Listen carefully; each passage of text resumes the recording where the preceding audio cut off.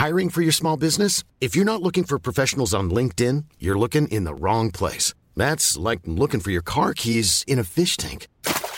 LinkedIn helps you hire professionals you can't find anywhere else, even those who aren't actively searching for a new job but might be open to the perfect role. In a given month, over 70% of LinkedIn users don't even visit other leading job sites. So start looking in the right place. With LinkedIn, you can hire professionals like a professional. Post your free job on linkedin.com/people today. Burrow's furniture is built for the way you live. From ensuring easy assembly and disassembly to honoring highly requested new colors for their award-winning seating, they always have their customers in mind. Their modular seating is made out of durable materials to last and grow with you. And with Burrow, you always get fast, free shipping.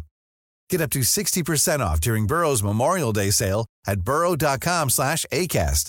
That's burrow.com/ACAST. burrow.com/ACAST.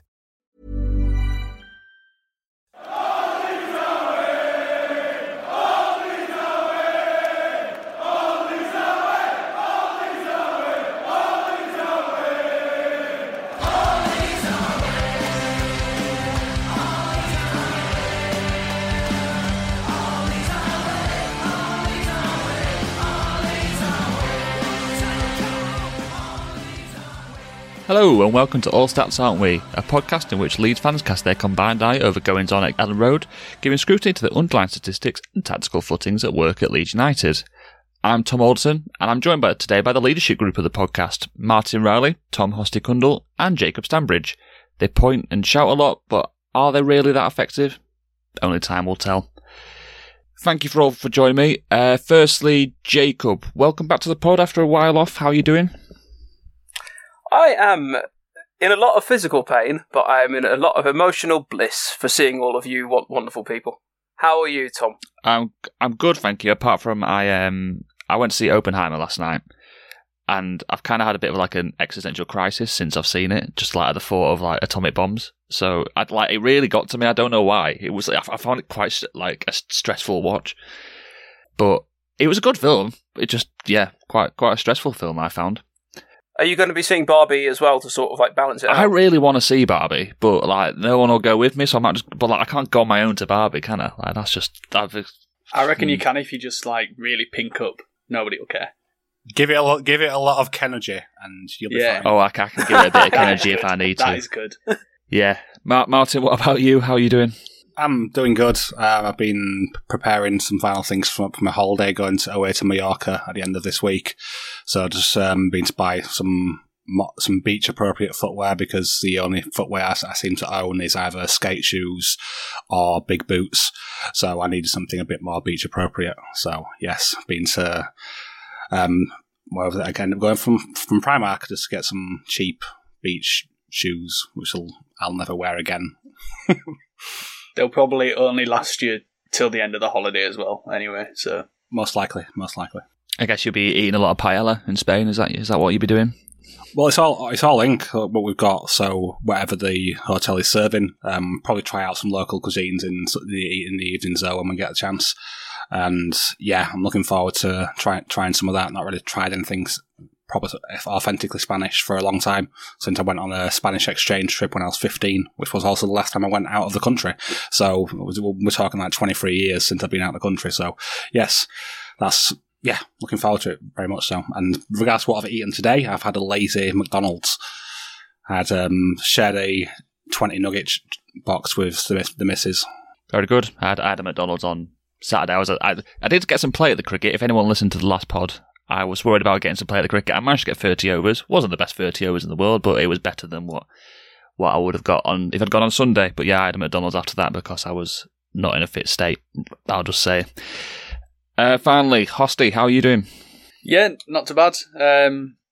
I haven't seen Oppenheimer yet. I haven't seen Barbie yet. It's in all on my schedule. I'm going away to Ireland at the end of the week as well, so I'm just trying to pack for that and make sure I've got everything. I'm taking my mum to where my grandma's from, so first time we've done that. But yeah, no, I've binged The Bear yesterday, and that's also very, very high octane and that sort of thing as well. Very good. Yeah. The last thing I'll say on Oppenheimer is, if you are going to do them back to back, don't see Oppenheimer first, because it'll probably really ruin Barbie for you. Anyway, right, bit of news first before we get into the meat of the pod then. So, first thing, which is not Leeds United news, it's all Stats Out We news. So if any of you haven't spotted or haven't looked at our Twitter account today, or if you're listening to this pod and have somehow managed to miss the massive logo that you're looking at, we've got a new logo, which we'd just like to say thank you to Henry Cook, one of John's friends who they both work at TIFO. Just thank you to Henry for making that for us. We really appreciate it. Leeds United news now then. So, friendly against Monaco on Saturday. Did any of you watch it? Or is this going to be quite a short section? I watched it. Nice, thank you, Martin, for saving the section. Yeah. Did you watch it, Tom? No. I was at the cricket. So am I the only one who's watched it then? Mm-hmm. I watched half of it this morning, but I was very half awake. Fair. So I could just say whatever I want and none of you could really argue with what I've got to say then. That's fantastic. I've not even watched the highlights yet. No, thoughts to come away from it. Leo Hjelde was fantastic. He's the first thing which I found in that game. He was just great, especially in the first half. I felt like he was doing a lot of things which just was really nice, especially in a possession-based style. He wasn't just always looking to get the ball down the line. He was holding up the ball well. He was great out of possession as well. And also, Archie Gray really impressed me. He was fantastic alongside the new boy, Ampadu, who also was great as well. They made a really good partnership. You had Ampadu, who was the one who was dropping deeper into the build-up and going around the left centre-back area. And you had Archie Gray, who was doing similar, but he was actually going to the right-back area at times to cover Luke Ayling, who was getting further forward. So we're already seeing the different sides of the full-backs operating quite differently. The right-back, being Ayling at the time, was getting really high and wide and stretching play, and Hjelde was doing the opposite on the other side, being deeper and getting more involved with build-up. So, yeah, there's a fair few things to take out from the game. We weren't really very effective getting into their final third often, and we did struggle in that sense. I think there's still some things to work out in that, but fair to Monaco, they were quite good out of possession, and they have one guy who this pod quite enjoys, which is Mo Camara, and he was just on top form. So it's very hard to get by him at times, and he was just delightful in possession as well. But yeah, that's my thoughts on the Monaco friendly. With like some of that stuff with the final third, I hadn't realised until I watched the bit that I did that we played with Dan James on the left and Cine on the right. And to be honest, that really took me by surprise. I guess obviously pre-season's the time to be trying stuff out, but it felt like you were putting two people out of where they're best suited. Although this does bring up like the thing that divides all Stats Aren't We podcasters the most, which is what is Dan James's best position? Bench. Because when he's on the pitch. Because Toldo and I are very, very vociferous, aren't we? Yeah, but definitely a right wing. This is the only situation with right wing, isn't it, Jacob? Yes, correct. No, that was an interesting thing. Was that I think the reason for that is, with Dan James, when he's on the right, he's obviously going to be hugging the touchline a lot and trying to make most of his pace.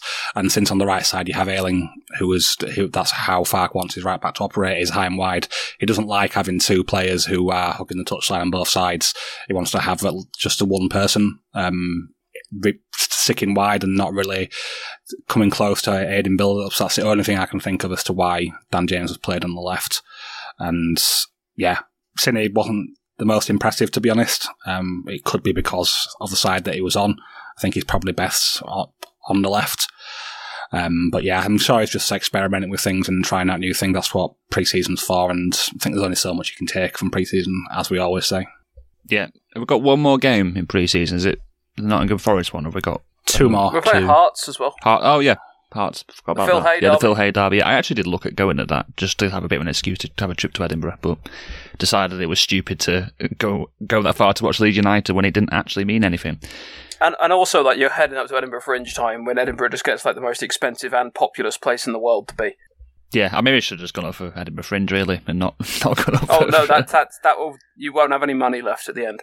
Okay, I haven't got any money anyway, so that's fine. Can't lose what I haven't got. Last bit of news, last bit of sort of discussion really before we get into the pod. So transfers, incomings and outgoings. I guess the main one for an All Stats Aren't We perspective has been the sad loss of Adam Forshaw. who we all love, and we will all miss his ability to pass the ball, and we'll have always had that start of the 1920 season where we were absolutely amazing for about 9 games before he got injured, which probably set the precedent for the rest of his time at Leeds United. Does anyone want to say anything about Forshaw? He hasn't died, by the way. He just left. He just make it sound like he's died. But yeah, anyone want to say anything? I feel like he's died. Yeah, something has died inside you, hasn't it, Jacob? Well, I've been using hashtag #BringBackAdamForshaw as my name on the Discord server ever since we said we were releasing him in the retained list. So, I mean, I don't know what I'm going to do with my life now. Just keep it. Stick to your guns. Can bring him back at some point. I'm sure there's someone out there also thinking we should bring back Johnny Howson and Sam Byram or something. Sam Byram, yeah. Yeah. Yeah, I suppose that's something we should talk about briefly. The fact that Sam Byram was on the bench firstly, and then he came on as well. I thought he did fine when he came on in the friendly. It was by the point he came on, we was already, I think, 1 goal down, and then we conceded again not long after he came on, I think. But it wasn't anything to do. I don't think it was him who was at fault for the goal. To be fair, that was just a very good header. People are trying to blame Meslier when Kevin Volland scores a 0. Whatever really small XG header from just inside the box straight into the top corner. No, that's not a Meslier bad way. You are fools, people. Not everything is his fault. I've seen people wanting him to be on his line, and I'm like, how have you seen the rest of the play? Like, why would he ever be on his line at that point in play? That's the only highlight I've seen is that goal, because of someone saying that Meslier should be catching that by being on his line, and I was just like, where do you want him to be? If he's on his line and that ball comes across his box and he doesn't come collect it originally, you're saying, what's he doing there as well? You're just trying to find faults. Agreed. Yeah, he had to be off his line a little bit to deal with potential crosses that come close to him. That's just what goalkeepers do. And like I said, Volland was literally just inside the box when he hit that header. He just placed it perfectly right in the top corner. So it was just a really good header from a player who is really good at headers, funnily enough. When Byram came on, Martin, where did he play? He played at left back. Okay, because I thought I've seen stuff about that, but nothing concrete. But I guess it's because if he was being signed as a right back, it's definitely a position we don't need. Whereas I don't know if he's serviceable as a left back along with Helder. I guess that's okay.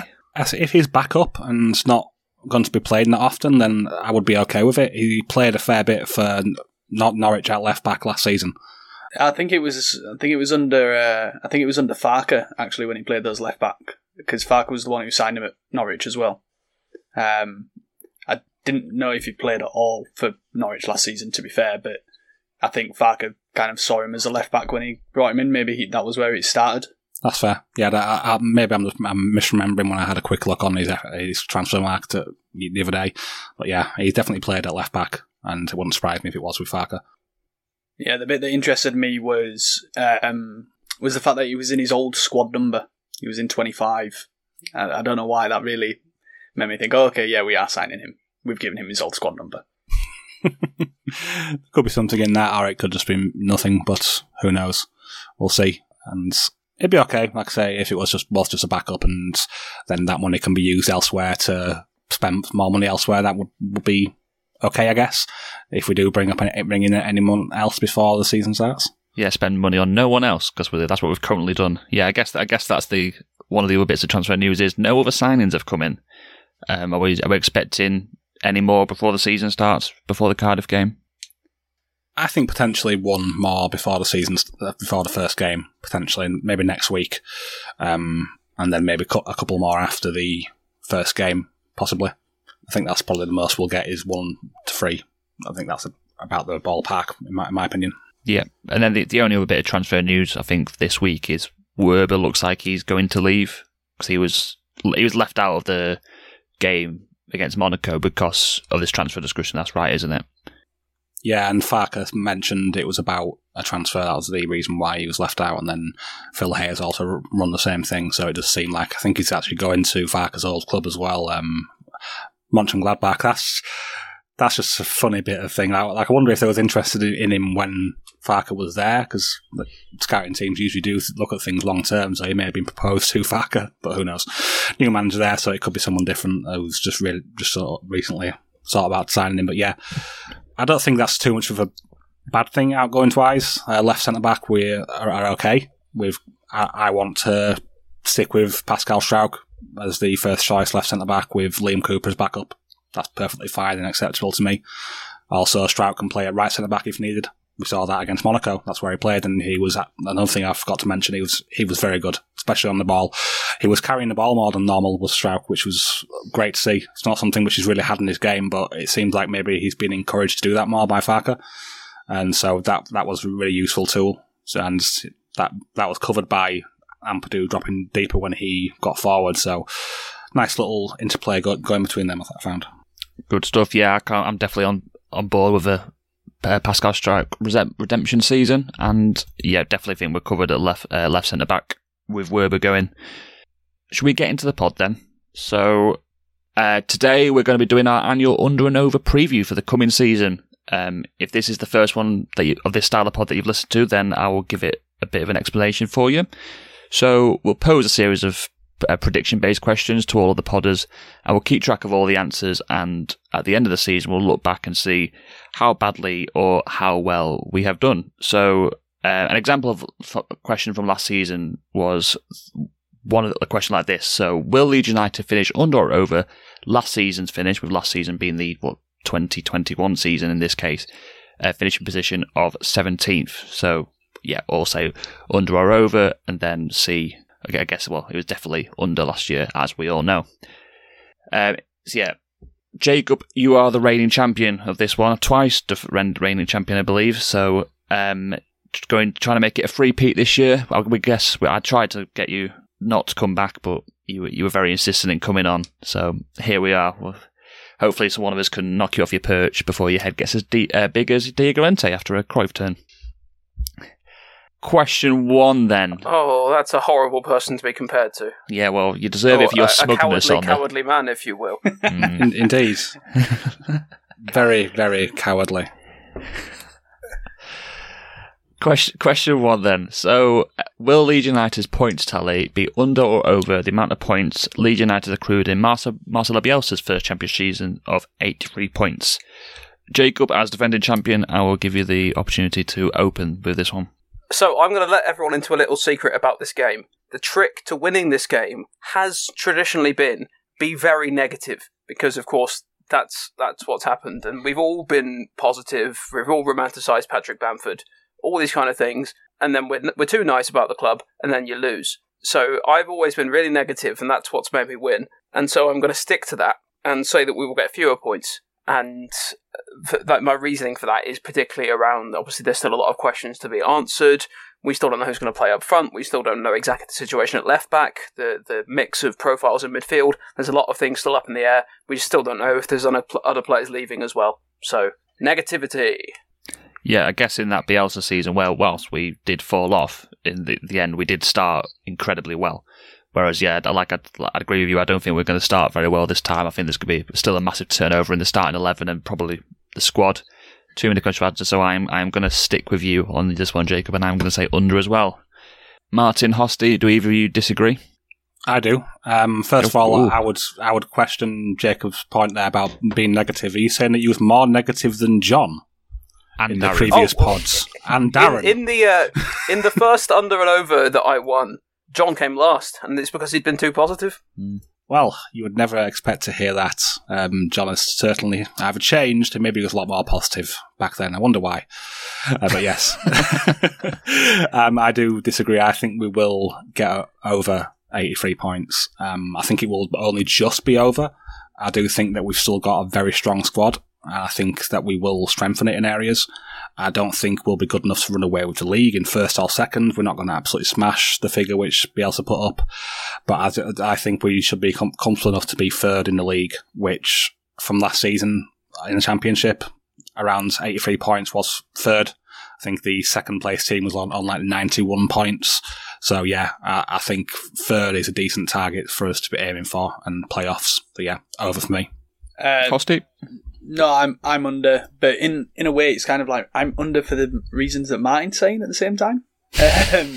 So I had a look at like the past few seasons, and 83 points is just about always going to get you fourth at least, and in some cases it'll get you second. and I just think that we're not going to be consistent enough this year with everything that is changing. I think we're probably more going to be around 77 to 80. So we're going to be close, but not over. Well, there's a three unders and 1 over from Martin. See, he's making these amateur mistakes, isn't he, Jacob? Being too positive in his first go. However, if I'm right, I automatically have a win over all 3 of you. So that is the metagaming answer. Yeah. Right, the question 2 is quite linked to this then. So I'll come to you first on this, Martin. So question 2 is under or over 50 games for Leeds this season. So I'm guessing you're saying over. And if it's over, probably more likely to be more towards automatics than playoffs, would you say? Well, first of all, does it include cup games as well as league games? Yeah, sorry, I should have made that clear. That's fine. So that would only mean that we'd need to win 4 games in the cup to get to 50. And since I said third for the previous question, I have to say that we're betting on playoffs. So, yeah, I would say that we will get over 50 games. So you're saying we're getting the playoffs, getting at least 2 games there, so that's 48, and then winning in the cup in 1 round? In fact, I mean, we'd only have to reach the playoffs and we make 50, so we'd only have to win 1 game in the cups for that. And you'd hope that we beat Shrewsbury. 48. Yeah, but it's under or over 50. Yeah, but you beat Shrewsbury and you've got an FA Cup game, you've had one, that's 50-51. Yeah. So you get 51 there. Whereas if you've lost in the cups, lost in the playoffs, you get bang on 50. Yeah. Yes, yeah. So Martin, you're saying over. And you haven't put that we can say it's similar, it's got to be 49 or 51. So I'm trying to tempt someone into saying exactly. That's basically what I'm trying to do here, but none of you are biting. Jacob, you agreed with Martin, didn't you? You said over. Yeah, well, I think just obviously by the fact that we've got that good fixture already in the cup to go with, and you can be quietly, well, you can't, it's Leeds United. I was going to say you can be quietly confident about getting past early rounds of the FA Cup. Most teams with good players could be. So I'm gonna say that I would expect us to get to that point just off the cup games, immaterial of whether we get into the playoffs or not, which I also think we would. So you're over, Martin's over. Hosty, you're over as well? I'm over, but I am bang on 51. Yeah. Cool. See, if I wasn't so desperate to beat Jacob this year, I would say exactly, because I would say I just think it'd be quite funny. But that's never served me well in the past, so I'm going to say over as well. So yeah, we're all kind of. I think if we hadn't played Shrewsbury in the first round, I think we were more likely to get perhaps knocked out. We might still get. We've done some stupid stuff in the first round of the League Cup before, haven't we? So easily done, and we could get automatics and make this even more difficult. Charlie Crew on goal. Question 3 then. So it seems like we're all predicting around, 77 to just over 83 points. So with that in mind, what happens first? Sustained calls for Daniel Farke to be sacked, or another Championship side sacks their manager. Hosty, you can start on this one. Yeah, I think another side probably sacks their manager, and I'd probably go out on a limb and say it's probably going to be someone like Sheffield Wednesday. Like, Xisco's going to not win 6 games or something at the start, and then he's going to be sacked. Fair enough. Jacob, you agree? Yeah, and it's just because there's a lot of teams who already bring in like baggage and things coming into the season and stuff, and so it's very, very feasible to me that someone makes a decision early on, and I think Farke will be given time. Like whether the fans will give him as much patience as he maybe should in the circumstances is one question, but I think the board are likely to give him at least a good stay of time, certainly more than somebody else going. I guess though, like, even if the board gave him time, well, there might still be sustained calls from the fans. But do you think there's like goodwill there from the takeover going on, the late transfers, the turnover? Like, you think the fans will give him enough time before someone's sacked? It won't be sustained. Yeah, we've never defined what sustained means, badly, but we'll see. Which I'm not even sure it would. No, I think you're right. I think it's like we'd have to go very badly for someone to be calling him out that early, wouldn't you? What about you, Martin, on this one?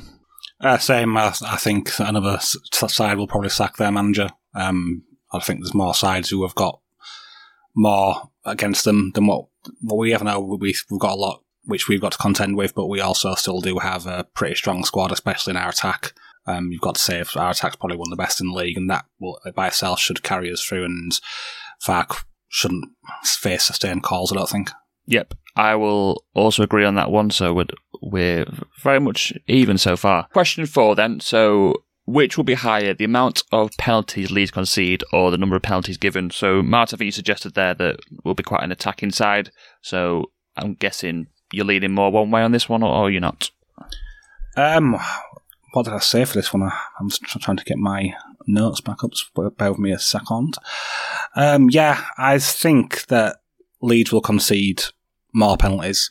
I don't really have too much logic behind that, other than I just think that's what likely to happen.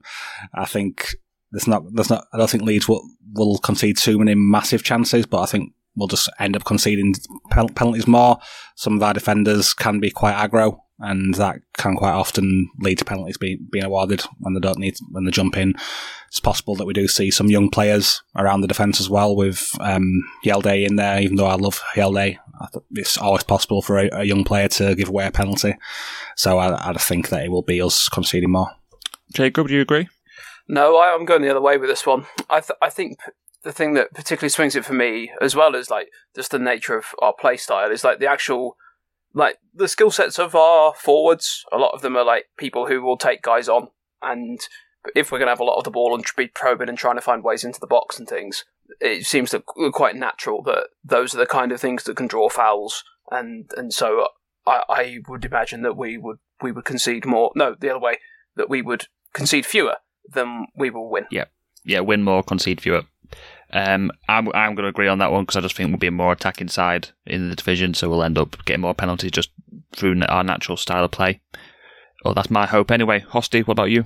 I agree. I think we'll win more. I think part of it will also be, now that we're a Prem team that have come down, we might just see that little bit of bias at people. There isn't ever any bias, obviously, in penalties, but you do see that teams that are going to shut up shop a bit more. I guess the other way around. If a ball hits a hand, it might be given more due to that ex-Prem feel as well.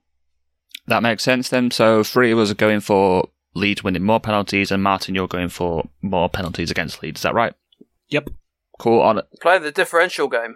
Yeah, he's not intentionally. I didn't even know anyone's answer was, but it's just worked out that way.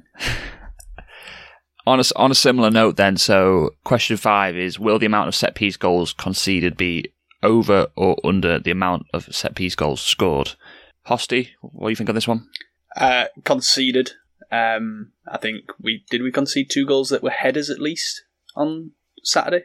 At least, obviously, there was one. One penalty. One was a penalty, right. I mean, so we've already conceded 1 penalty. Yeah, I just think we haven't really brought anyone in who's going to make any difference in the attacking sense for us to score more. And we haven't brought anyone in. I mean, I know Ampadu's got quite a good frame and he's quite good at winning the ball in the air, but that's one player. We haven't brought in any other centre-backs who can really do that. But Hosty, we've got Sam Greenwood's corners. Oh, yeah, we've got great delivery, but we've got no one to get on the end of him. Well, it just takes direct free kicks. Does that count as set-piece goals scored? Oh, yes, it does. There you go. But is he going to be on the pitch or even at the club to do it? That's the question. In that case, if we've still got Meslier, no, we've seen John Joe Shelby take a free kick against him. That is true. I guess before we move on, it's like, I think when Marsh came in, he kind of made a big point about set pieces.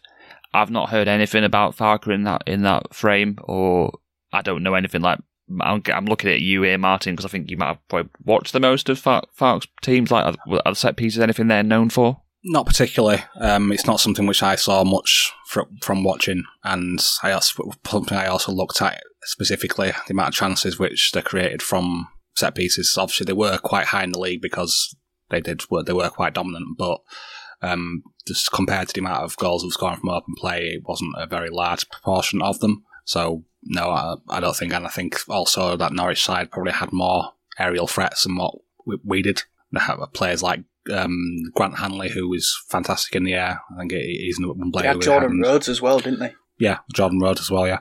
So, and also Timu Pukki was pretty good with a header as well, even though he wasn't the tallest guy. So yeah, they had a fair few threats there, and it wasn't something they really focused on, but they still did score the odd one here and there. But yeah, not really focused on set pieces. With that in mind, what would your answer to the question be then? Set piece goals conceded just because we're Leeds and we're crap at set pieces.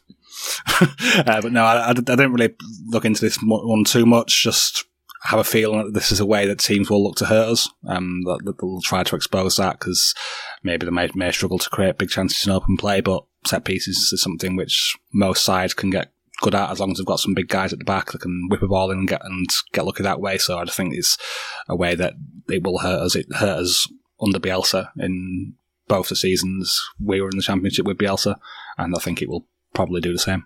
Jacob? Similar motivation for the same answer as what Martin articulated. A lot of teams, I imagine, will have the share of possession against, and so therefore set pieces becomes an obvious avenue. And then, to me, it doesn't seem like we have loads of particularly strong aerial threats currently. Like, maybe that changes with how our recruitment is at right-sided centre-back, but like with the rest of the players that we'd have out on the pitch, you probably have like one or two particularly good headers of the ball out there, and then you suddenly start getting into territory of like relying on people like Luke Ayling. And I remember, like, even back to our first season in the Premier League, like him being too high up, like the order of people in defensive set pieces was always a big problem. Yeah, I also have like some memory of that from the Championship for some reason, of him like having to mark, I think it was Mitrovic. Like that, I don't know, that might be completely wrong. It just rings a bell in my mind that I was like, how has that happened? But yeah, I'm going to agree that I think we'll concede more set piece goals just because I think it's more the personnel thing. I don't know if it's. I just don't think we've got the players at the club to like score those goals, and in the same vein, we don't have them to stop conceding them. So I'm going to say that as well. Question 6 then. So what will happen first? A game where Leeds lose by 3 or more goals, or a game where Leeds win by 3 or more goals? Jacob, I'll come to you on this one. Perhaps controversially, I'm saying that we will lose by 3 goals first. And my reasoning is that it may take us a little time to like find like exactly sort of our attacking identity, particularly in games where we're looking to like break down large blocks. Of course, we could come up against some kind of stupid team who leave lots of space and we just kill them. But I think we may find a little bit of time just to like get familiar with how we approach playing against teams who sit a bit deeper. Whereas, along with set pieces, the other way I think that teams could kill us will be like direct counters, and we know that we've been prone to it in various different ways under the different managers that we've had, and so you could get a few of those. It's not a Leeds game, but it reminds me of there was a game between Brighton and Everton at the end of last season where Everton were just killing Brighton on the counter repeatedly, and like something like that could happen. Was that the weird like 5-1 game where Everton won? Think so, yeah. Yeah, that was one of those freak results that you get at the end of a season. Martin, what do you think on this one? I think we'll win a game by 3 goals more, because I think that we're going to have more opportunity games where we should be able to do so, and I think there'll be less games where teams should be able to score that many against us. So yeah, I'm just feeling pretty confident, and I don't think that will happen, but who knows? It is Leeds, but I am still going to go with us scoring 3.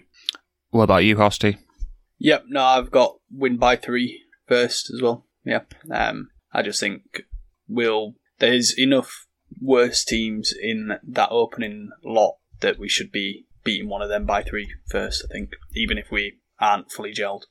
See, I am going to agree with Jacob on this one and say that we lose by 3 first. Not because I'm being negative, but I guess I'm being negative. But it's more, I think, because it'll take us a while to get how we're playing together and get Farke to get us properly sorted. I think there's more opportunity earlier in the season for us to be conceding 3, and I think it could end up switching sort of midway through the season, where I think we're more likely to win by 3. That's my only reasoning for it. I guess that's what happened to Farke's Norwich when they got promoted. We beat them 3-0 down at their place, and then they went on and romped the league, right? So beat us 3-1 at Ellen Road, didn't they? Yeah. So I guess it's not by 3 goals, but it felt like it on that day from memory. I think the goal was like 87th minute anyway. Was Bamford's goal in that game? So yeah, I think they've kind of stopped playing, haven't they, at that point? Next question then. So, what will happen first? Another one of those questions. A red card for a Leeds player, or a loss to one of the 3 teams promoted from League One? And it's been noted here, if both happen in the same game, all podders lose. I guess in that thing, like, you could have a red card in that game, which would have happened before we lose that game. But I'm not going to argue. What if neither happen? All Potters lose. Yeah. All Potters win. If you can vote for that to happen if you want, but you're taking a long shot. Hosty, I'll come to you first on this one then.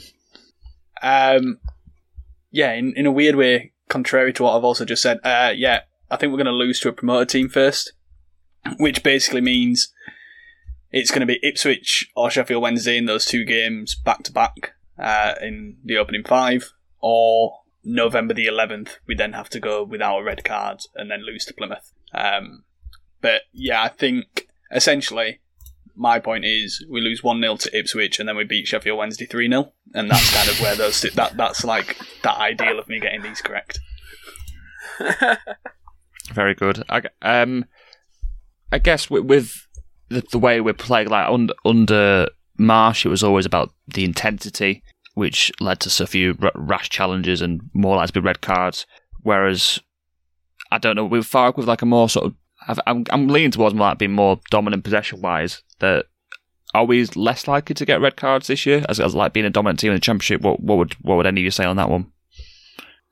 I'm not sure it's something I've ever really looked up. I think it's possible for even dominant sides to pick up as many red cards as teams who aren't dominant. I think it's mainly because of the individuals you've got in the side who are more likely to pick them up or not. That's the only thing I could say on that. Yeah, I don't know if there's a link between a team being more dominant or not, but like I don't know. It always feels like bigger clubs get less. Well, not bigger clubs, but like teams further up get less red cards because they're less in the position to get them. I don't know. There might be absolutely nothing in that. It's just a link that might not even be there. Martin, what do you think on this question then? It's a tough one was this, but I just went for a loss to one of the 3 promoted sides. Just because I'm feeling confident overall doesn't mean that we're still not Leeds United. So there's always that possibility with us. And like I said before, about the people who are going to pick up red cards, I don't see many players in our team who are a red card waiting to happen, at least ones who are going to be playing regularly. Obviously, Liam Cooper has historically had those moments where he can get a random red card. We all remember where he got sent off against City. But I don't think he'll be playing as often as Pascal Struijk. So, and he's not someone who is super aggressive, other than that one time where he got sent off for the challenge on Harvey Elliott, which wasn't his fault. Yeah, it wasn't a red card. But yeah, I just don't see us picking up many red cards, maybe one, but hopefully not towards the start of the season. Jacob? Yeah, I follow that logic, particularly as well with certain other players who might be a bit more aggro, either being injured, in the case early on in the season injured, this is, with Adams and maybe Junior Firpo, who knows what he'll do. And then Verba as well, going out is another more naturally aggressive defender. I mean, again, this could depend on recruitment at right centre-back. If a different kind of player there could be someone who's more angry. But no, I would go with the promoted team as well, and particularly because we're playing Ipswich so early, and you have to think that Kieran McKenna is a manager who's maybe able to think about a solution to what we're like. I don't know so much about Plymouth, I will admit, but certainly Kieran McKenna, I think, is someone who could pose us a problem. Yeah, I'm going to agree on the promoted team beating us first, just because, like you say, those got Ipswich early and Sheffield Wednesday early, like you said, Hosty. And yeah, I completely agree with what you've all said on the personnel thing, and we don't know if someone like Adams will be here either, so we'll see. Hiring for your small business? If you're not looking for professionals on LinkedIn, you're looking in the wrong place. That's like looking for your car keys in a fish tank. LinkedIn helps you hire professionals you can't find anywhere else, even those who aren't actively searching for a new job but might be open to the perfect role. In a given month, over 70% of LinkedIn users don't even visit other leading job sites. So start looking in the right place. With LinkedIn, you can hire professionals like a professional. Post your free job on linkedin.com/people today. Everyone knows therapy is great for solving problems. But getting therapy has its own problems too. Like finding the right therapist, fitting into their schedule, and of course, the cost. Well, BetterHelp can solve those problems. It's totally online and built around your schedule. It's surprisingly affordable too. Connect with a credentialed therapist by phone, video, or online chat, all from the comfort of your home. Visit BetterHelp.com to learn more and save 10% on your first month. That's BetterHelp, H-E-L-P.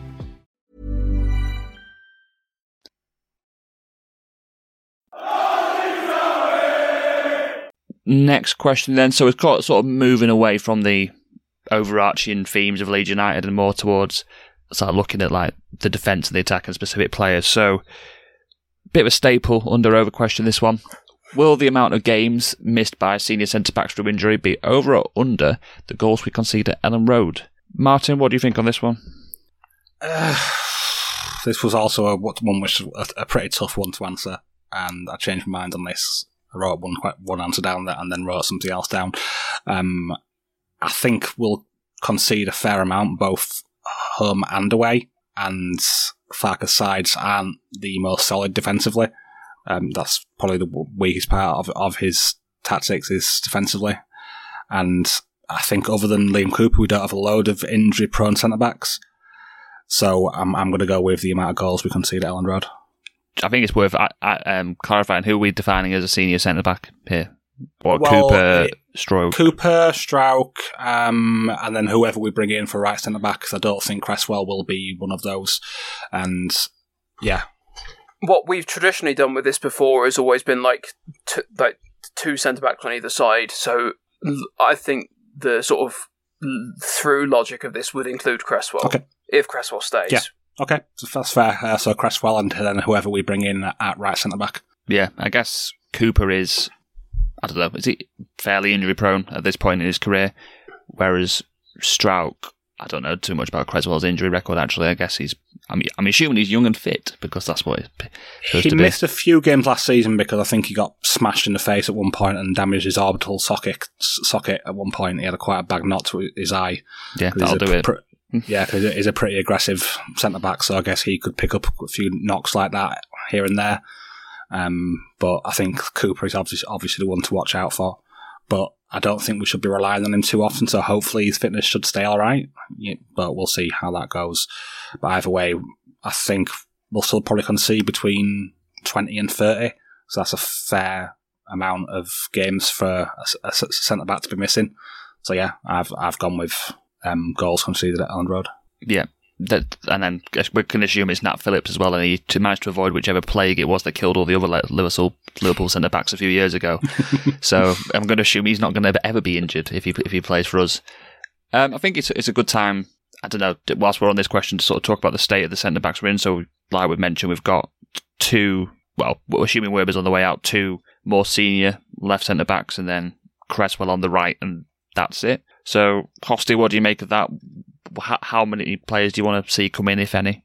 Yeah, it's a tough one. I'm happy with Cresswell to be a backup and let him kind of blend in, but if we bring in two right centre-backs and don't leave Cresswell around, basically. Like, he needs to play, whether that's with us or somewhere else.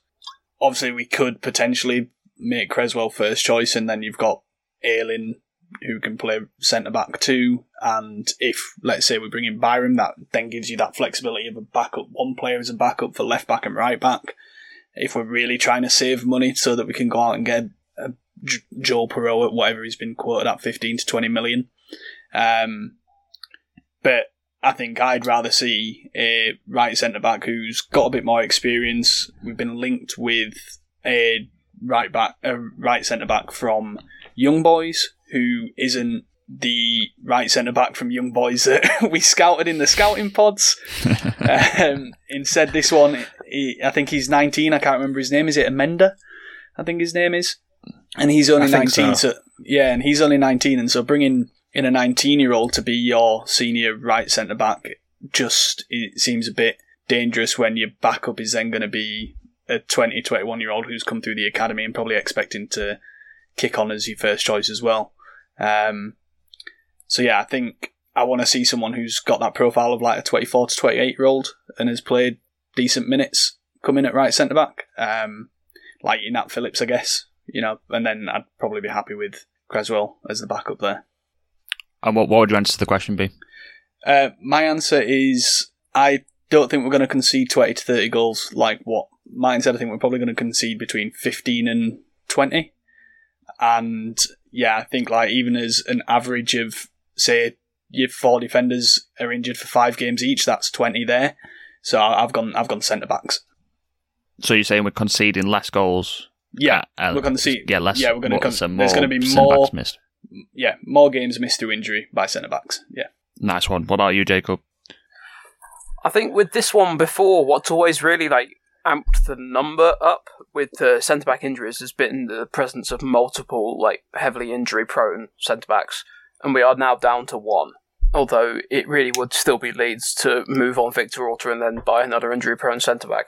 I agree with Hosty that I don't think we're going to concede as many at home as Martin intimated, but I think I retain a level of confidence in Strauch Cresswell to not pick up enough injuries that it will probably just sneak just under. And so we will concede more goals than centre-backs will miss games. Cool. Hosty, do you have something to say there? Yeah, my other thought is if you've got an injury for 1 week, at times that's going to be 2 games this season, so that was also a part of... Oh, that's that true. Was also part of, like, that is true. I thinking towards that. I wish to petition to change my answer. That's fine, we'll allow it. Because it's changed my answer already on the spot. I didn't dig further out because you could have you could miss 10 days and miss 3 games quite easily, which adds up pretty quickly. Even if I do think we'll, in terms of like actual time missed, I think the centre backs will miss less because of someone like Diego Llorente not being in. Koch seemed to be always injured for some reason, despite not being injury prone, I really don't think he was. Yeah, he just he just happened to get those injuries, didn't he? That he just got big injuries, didn't he? Yeah, that seemed to be like a month or 2, and then he'd play on either side for 2 months. And most players just got like a week knock and then would play, or maybe get that every 3 weeks, whereas he was getting big layoffs in that sense. Yeah. I think hopefully less games missed to centre backs this year, and whilst I haven't really decided where I stand on the actual number of goals we concede, but I think this is going to be one of the ones where I'm perhaps going to try and be more optimistic and hope that we concede less goals this season at home and away as well, but specifically at home for this question. So I am going to say centre-backs games missed through injury as well. Question 9 then. So will Patrick Bamford's goal tally be under or over the amount of yellow cards Tyler Adams accrues? Now, I'm going to make a note here that if Tyler Adams leaves in the summer window, we're going to replace him with Ethan Ampadu. So I've sprung that on you at the last minute, but that you're going to have to just roll with it. Jacob, what are you going for on this one? Completely devoid of my usual logic, I am going to back Pat Bamford. Because, you know what? Winning isn't everything. It's easy to say that when you've won twice, isn't it? This is the Darren school of this quiz. I just want Pat to have a great season. Literally, I'm sure that's exactly what Darren said one time. Yeah, I'm pretty sure he has said that pretty much word for word as well, actually. Yeah. I will agree that I would want Pat. I want Pat to have a nice season. I think he might be broken and beyond repair. So I'm going to use this opportunity to try and catch up on Jacob and say yellow card for whichever player of those 2 we end up using in this question. Martin, what are you going for? I'm going for Pat Bamford. I can't help but dip my toe into Bamford Island into the beach at Bamford Island for one last time. And also because I've got a feeling that Adams is going to go, and Ethan Ampadu hasn't had more than 2 yellow. Sorry, Ashley, I'm looking at the wrong thing. Ignore me. I'm not going to say how many he's had. Just it won't influence you. if that was 2 yellow cards in like his 8 games at Leipzig. No, he actually I'll say he picked up 10 yellow cards last season at Spezia and 13 yellow cards at Venezia. But we are going to be a more possession dominant side than what they will have been. So that number should go down. But yeah, I'm still going to stick by Bamford even if it does screw me over in the predictions. Who was it one of you that tweeted today about something about Bamford Island? And it might not be someone else, but they're saying since we were in the Championship, there's been 3 earthquakes on the island. It was what's his name from the T20? Ali Maxwell tweeted saying that he's on Bamford Island, and I think Adam responded or something. Which did make me laugh. Not gonna lie. Hosty, what about you on this one? I've got Pat, and I've been very, very accurate and said it's going to be Pat by 1. Ooh. I'll tell you what, we'll give you double points if you get 2 points if that's correct. I'll put a note on there, 2 points. If it's exactly 1 in Pat's favour. If Hosty is correct. +1 in Bamford's paper. Yeah. Whilst we're on the topic of Pat then, so I guess you're all wishing him a better season. Do we think that's realistic? Not like you. No, because I'm wanting to win the game this year. I wanted to stop Jacob's streak. We're all wishing Pat to have a better season, even though I didn't go for that in my questions. But what do you think is realistic for Pat this season, Martin? Well, I would like him to be fit and play lots of games, but I also think we do need to bring in a striker. It's something that we've needed for a long time, and it's something that we do continue to need, is someone who can score goals regularly. But I do still think that Bamford will still play a fair amount of games. It's a long season, and he will get used, and he could easily score goals off the bench. It's possible. So even if he's not being used as a backup, I still back him to be able to score some. And people are probably gonna mock me for it, but it's Bamford. I love the guy.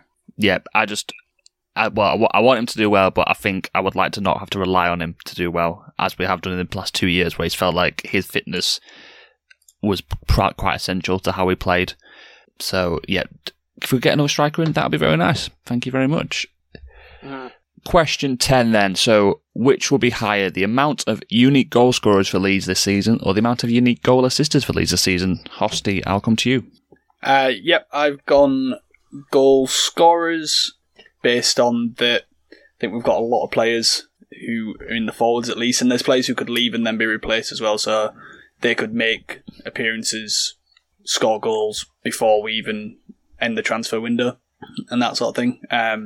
I did think I've just remembered, I thought about set piece goals and stuff and like headers, and that's how we'll get defenders and maybe scrambles that don't pick up assists. But then I've said like we're not going to score many from set pieces, but I'll still go with I'm still happy to go with scorers. Would you agree, Martin? Yep, I'm with Fossey on that. It was a tough one though, and I think it is very dependent on Luis Sinisterra. I think he could be the one who contributes a lot to assists. So if he was to play regularly, I think he would pick up quite a lot of assists. But I do think that I'd just lean towards goal scorers, because I think we have potential to have goals spread around a fair bit, whereas I don't see one player I don't see multiple people who are going to be assisting loads of goals. I think it's potentially going to be Dan Cini if he does play a lot. So yeah, goal scorers for me. What about you, Jacob? It's goal scorers as well, and set pieces was a big part of that logic for me, because the number of players you would expect to score from set pieces, even if we don't necessarily score oodles and oodles of goals, is probably more than the number of people who are going to be assisting set pieces as well. Like, you'll probably have nominated set piece takers. Like if we keep Harrison, for example, once he's back from injury, then he'd likely be taking a lot of them, for example, and Greenwood, presumably, if he's playing all around. Although I agree with the face that Tom Hosty Cundell has made, that sadly none of you will get to see. The other thing as well, again, as Hosty kind of alluded to, is not every goal has an assist. Like, you get scrambles, you get high pressures, you get things that mean that an assist isn't registered, but every goal has a scorer. And so, well, except own goals. And anything scored by Dan James, who I refuse to recognise as a football player. And, yeah, so that's my reasoning. Yeah, I've just had a quick look, and we had 16 different scorers last year, and I can't find assist stats quickly enough, but 16 seems quite a high number. So I'm going to go agree with all of you and say I think we have a lot of players that can score goals, so quite happy to agree on that one. Next question then. So you've kind of touched on this a little bit already, Martin, so I'll come back to you on this one. Question 11. Will Leeds United's average championship possession be over or under the amount of key passes, so that is a pass preceding a shot, that Luis Sinisterra completes per FP Ref? I'm glad you included this. This was one which we weren't sure if it was maybe too niche, even for us. Yeah, why not? But first of all, just a quick note about on the last question. There was 15 unique assisters last season, so it's very close. So that one could be a good one. But regards to this question, it was a tough one, and a lot of it varies on Sinisterra's fitness. And I ended up saying average possession, as I think Cine will end up with just short of the possession numbers. I think Farks Norwich were averaging around 56-57%, so it'd be a fair few for him to pick up, especially if he's not playing every games. He averaged around 1.9 per 90 last season, so if he's playing loads of games, then he'll easily smash that, but if he's not playing loads of games, then he'll come up short. So yeah, I just went with possession. Yep, so I've just done it on my calculator on my phone that if he to equal that, he would have to play, well, to exceed that, he would have to play 30 games in the Championship next year, which, with his injury record from last season, I guess probably seems unlikely. But even if he plays half the games in the Championship, we'll probably talk about, I think we could talk about one of the best Championship seasons of all time. He'll be one of those players in like 5 years' time that'd be like a Streets Don't Forget player, won't he? That's like that you see like banned around on some weird Twitter account. And then they get placed in like 11th place of the best Championship players of all time by the Second Tier podcast. Yeah, exactly. Yeah. Referring to Pablo Hernandez there. Yeah. Being 10th. That was criminal. He should have easily been in the top 3. Easily. Oh, definitely. Where was Ross McCormack? Out of interest. He was fifth or fourth, I think, something. Which is fair, because he did it for more than just us as well in that sense. I guess that may have played a part. He did keep us up as well, didn't he? Back on track then. Hosty, your thoughts on Sinisterra next year? Yeah, I've gone Cine by a whisker, basically, is what I've typed when I've typed it out. I think we're probably going to average around about 54, 55, and yeah, like if he's doing 1.9, which was what you said he was last season per 90, I think, in the group, and yeah, it's only that he's got to complete like 20 90s to get that, or 25 90s. So it doesn't have to be that he's done 25 games. He doesn't have to play full games. He could like come off after 45 minutes, come off after 60, and still have 25 to 30 90s in his bank if we can manage his fitness. And so yeah, I think by like a whisker, it will be. I'm talking like 0.1 of a. He'll be on 54. We'll be on 54.9%. That sort of thing. I'll give you 3 points if it's by 0.1. If it's by 0.1, there we go. Happy days. If I win on all my technicalities of precision. Jacob, what about you on this one? I'm going for Cine as well, and I reckon partly this is like because his productivity is likely to scale up in the Championship as well. So obviously, it's been good to sort of reference against what he's been doing so far, but it will probably even not have to be as many games as that, even because I expect his contributions to be just higher based on the style of play that we'll adopt relative to the rest of the division. So I'm going to go against the rest of you and say we're going to have more possession, mainly on the basis that it's not being considered if Sinisterra is even going to be here next year. It's looking likely at the moment, but there's a pretty decent chance that he doesn't even play a game for Leeds in this. Well, not a decent chance, but he might not play more than a handful of games for Leeds this season, in which case possession will win by an absolute landslide. So I'm going to take the opportunity to go for possession, mainly because I'm trying to play the game. When he creates 60 chances against Cardiff, gets sold, and then we finish with 59.9% possession. I also said possession as well, so it's me and you on that one.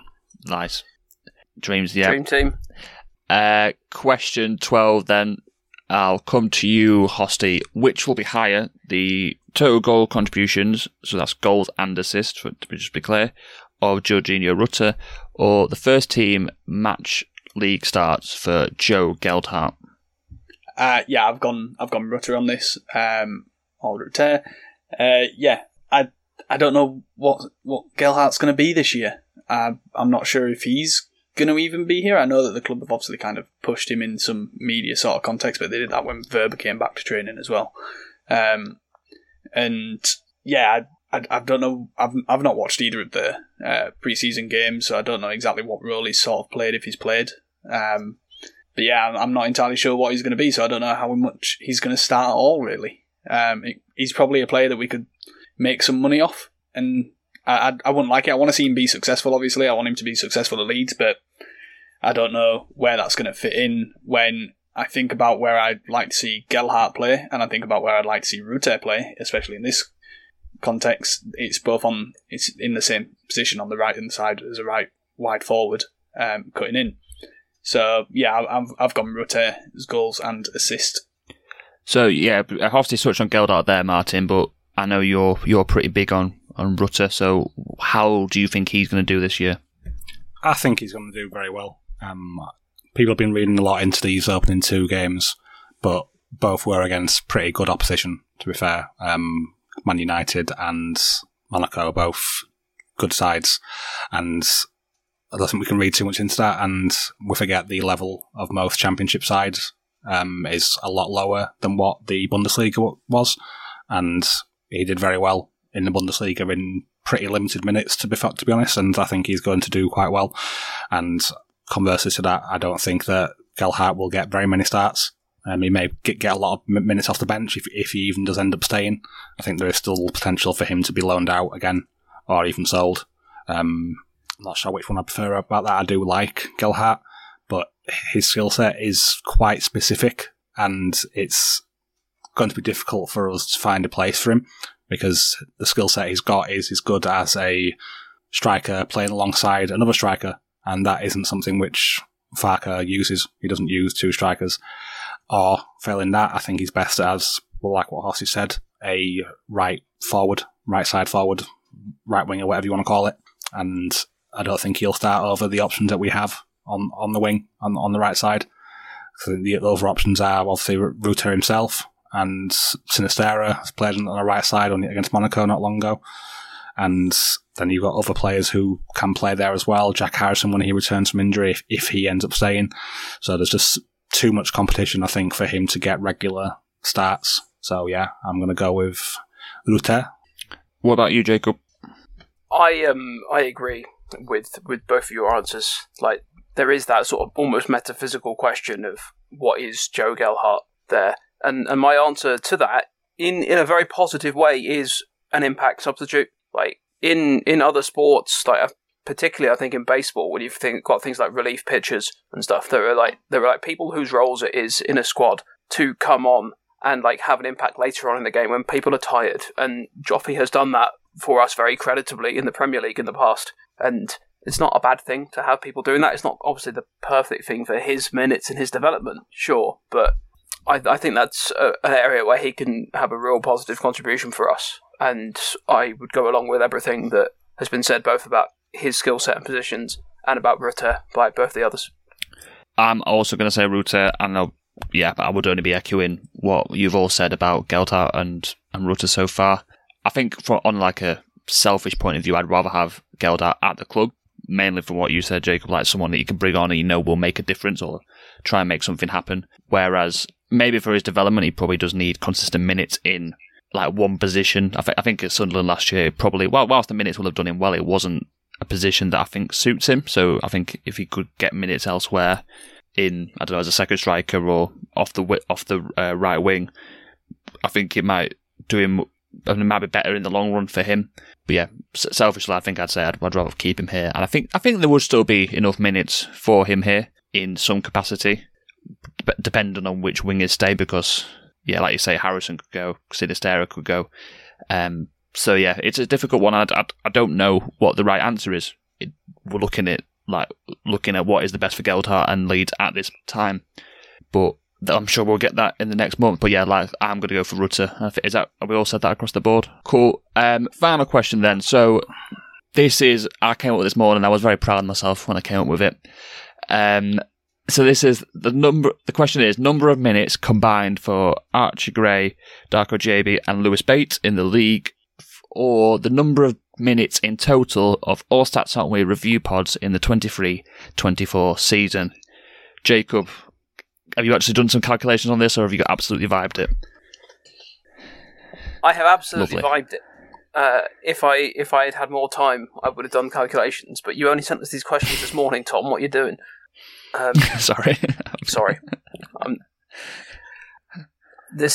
reeling from the fact that I can't control my own ability to win this 3 times in a row. And, except I can, because I can come on all these podcasts and talk forever about... We'll get the ringer just editors about, in like, just to cut it complete all nonsense. out all the time. He's gonna filibuster. I'll edit all the filibuster it. I know, I'm editing. I'll edit He's gonna all of them. filibuster it. I'll edit all of them. Exactly.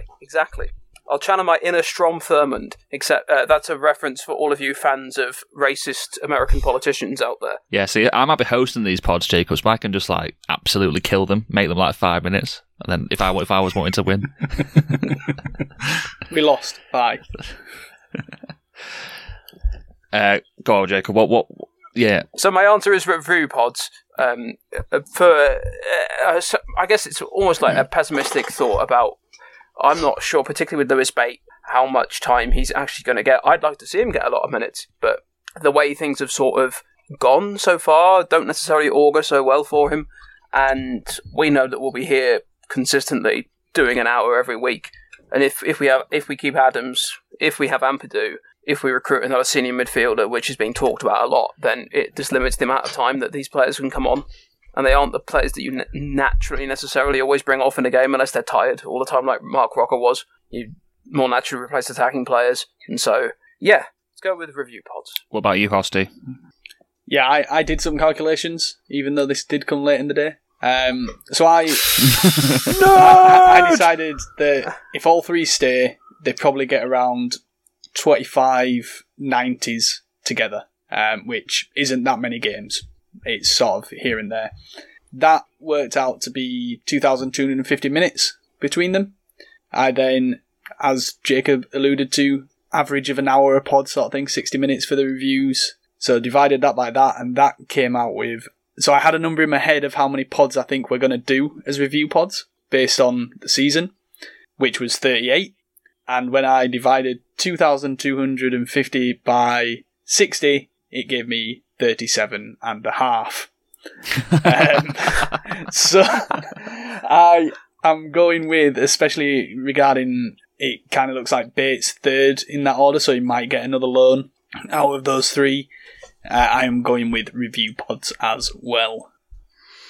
I do like the calculations you've done there. That was very satisfying. What about you, Martin? Yeah, it's like you've absolutely vibed that. Like, no, you're like Ole Gunnar Solskjaer, and Hosty's like Pep Guardiola here, or like. No, take that back. That's the sort of the way we're going here. Oh, You've done him dirty. Dirty. But I can't disagree with it either at the same time.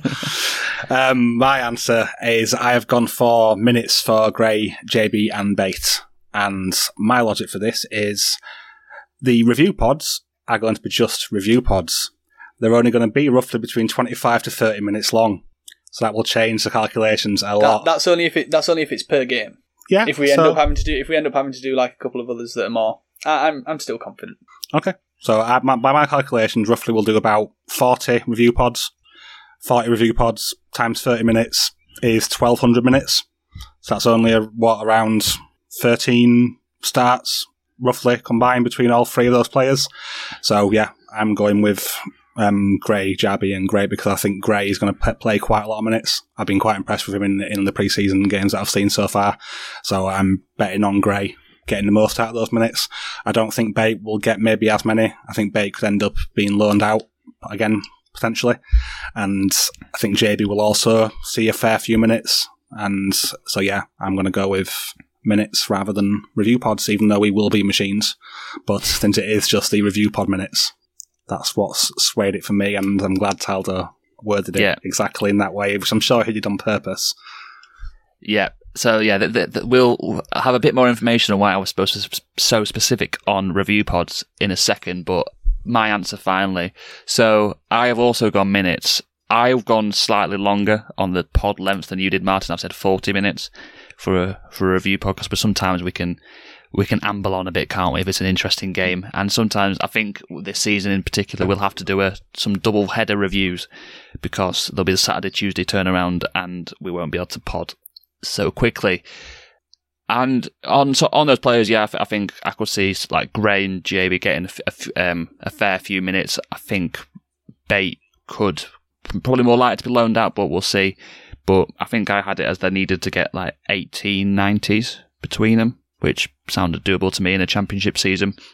So I went for minutes over review pod lengths. So that brings to an end our under-over season preview. Hopefully one of us has done enough to manage to knock Jacob off his perch, but if we haven't, then he's just not invited back next year, and that's how we'll win, because we've run out of ideas. I mean, he can always blame the fact that I came up with most of the questions if I end up winning and he loses, if he likes. He's got an automatic excuse. To be fair, I did come up with most of the questions the last 2 years. So the news that we've been hinting at this week, and with the just being very specific about the review pods, is that we're happy to announce that we'll be restarting the Patreon, the All Stats Aren't We Patreon this year. So we're just going to give you guys a bit of information on what we're providing, and we hope that you can sign up and contribute to us so we can give you some more content, because everyone wins that way. So we'll have 3 tiers on our Patreon. So it'll be the Berra tier at $1.99, the Click tier at $3.99, and the Pablo tier at $4.99. So the Berra tier, which is the cheaper one, is more of a small contribution to the pod, just to say, like, more of a thank you, just to support the pod and allow us to make more content for you guys. And then with the Click tier, so next season we will be moving the early release of our preview pods to the Patreon. So just to give an example, if there's a game on a Saturday, we will record the preview and the review separately on the Monday, and we will release the review on the free to stream as it is now, but the preview will only go out on the Patreon on the Monday as soon as it's recorded. And then we will release the previews on free to stream. If you don't want to contribute to the Patreon, that's fine, but that'll be just 24 hours before the game. But if you want them earlier, that'll be just on the Patreon with that tier. And with that tier as well, we're hoping to bring back the opposition previews, which John used to do for back a couple of seasons ago, because we know they were popular, but it's just we feel we want to pay contributors when they come on the pod and do that for us. So this is the way we think we can do that. And we'll start by doing that for bigger games if the interest is there. And then finally, the Pablo tier. So that's everything I've mentioned so far, but it's just extra pods and articles that we will bring you throughout the season. So the pods, we're looking at trying to bring back the 21s pod, if there's enough interest in that, and then other articles like scouting articles or like tactical stuff that we spotted throughout the season. Just anything really that we think's interesting. And if you join the Pablo tier straight away, there's already something on there from Martin, which he's written as like something to launch the Patreon by. So Martin, do you want to just give us a quick preview of what you've put on there? Yeah, of course. It's tied into the scouting episode, which we did over the summer. So the first article is basically about the first pod, which we did, which was central midfielders and defensive midfielders. So I'm just going to be talking in some more detail about the options which I scouted, and also Adam has wrote some information about the one of the players that he scouted, Gustavo Hammer, which if that's a player who we are still interested in, I would imagine. So a potential of player that we could sign later in the window, because he hasn't left Coventry yet, so it's quite possible that we do still sign him.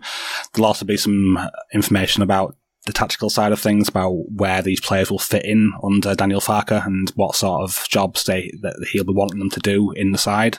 So it'll just basically give you a little bit of an insight into Farke's tactics as well. Also, we already did the pod earlier in the summer about managers, and Farke was one of the options that we talked about on there, and this will give you some further information from that as well. There's some little clips there from players who I was looking at, and also some basic visualizations about what their stats are like.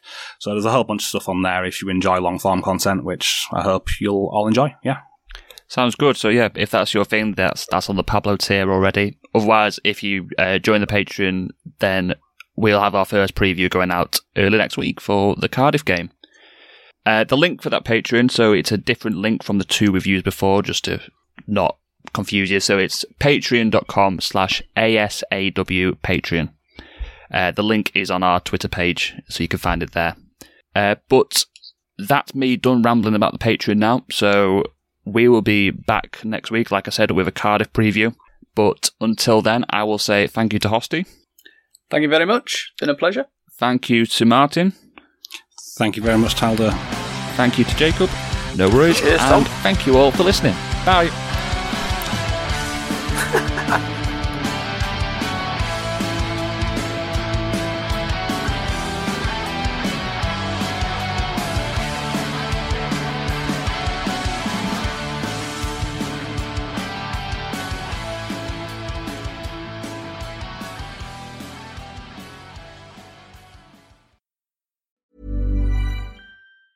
Mom deserves the best, and there's no better place to shop for Mother's Day than Whole Foods Market. They're your destination for unbeatable savings, from premium gifts to show-stopping flowers and irresistible desserts. Start by saving 33% with Prime on all body care and candles. Then get a 15-stem bunch of tulips for just $9.99 each with Prime. Round out Mom's menu with festive rosé, irresistible berry chantilly cake, and more special treats. Come celebrate Mother's Day at Whole Foods Market. Sick of being upsold at gyms? My guy, you're currently a base member? For $90 more, I can upgrade you to our Shred membership. For $130 more, you'll be a Swole member. And for just $300 more, you'll reach Sweat Platinum. At Planet Fitness, you'll get energy without the upsell. Never pushy, always free fitness training and equipment for every workout. It's fitness that fits your budget. Join Planet Fitness for just $1 down and $10 a month. Cancel anytime. Deal ends Friday, May 10th. See Home Club for details.